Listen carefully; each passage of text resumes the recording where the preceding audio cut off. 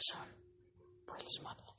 Entonces pensaban que eran unos tíos, han cogido, han disparado y entonces ahora estoy en no sé dónde estoy, en una isla rara y no sé, las demás personas que iban en mi avión no sé dónde están. Mierda, la verdad es que estoy jodido. Ay, Dios mío, no sé qué hacer. Estoy en una isla desierta que solo hay putos cocos, hay cerdos, no sé, creo que estoy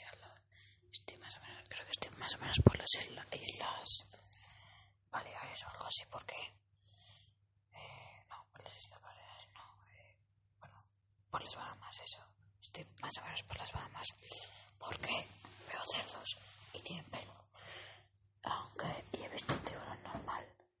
En cambio en las islas Bahamas hay tiburones que pues no sé. Entonces pues lo que voy a hacer es intentar hacer señales de fuego.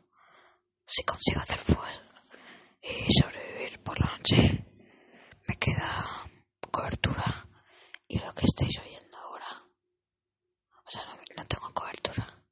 Y vale, esto no lo he dicho nunca en todos los podcasts que he grabado, pero lo que estáis oyendo ahora es una cosa, un podcast, son podcasts que voy a subir luego cuando pase esta especie de historia rarísima que me está pasando, porque yo, mira, soy como periodista, o sea, no soy periodista, soy una especie de entrevistador que sube historias, asesinatos y cosas así.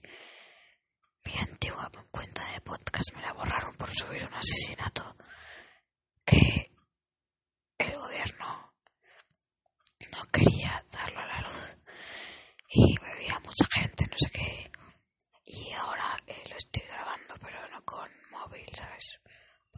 Y lo voy a subir si salgo vivo.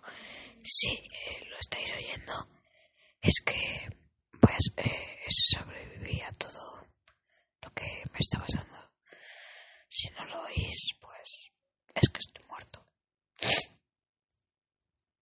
Para que no se os para que lo podáis ir viendo día a día y que no tengáis que verlo todo en un día, pues lo subo más o menos con la antelación de horas, días que tuve en la historia que me pasó, me está pasando.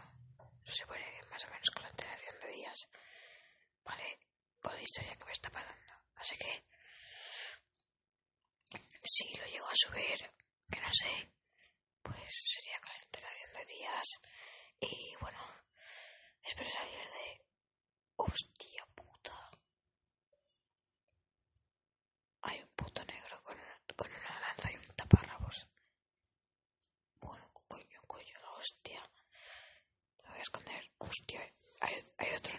No, hay una puta tribu. Hay una puta tribu y tienen... No, tienen a un piloto. Tienen al piloto. Y vamos, yo, un guardia y 2 pilotos. Me cago en la hostia.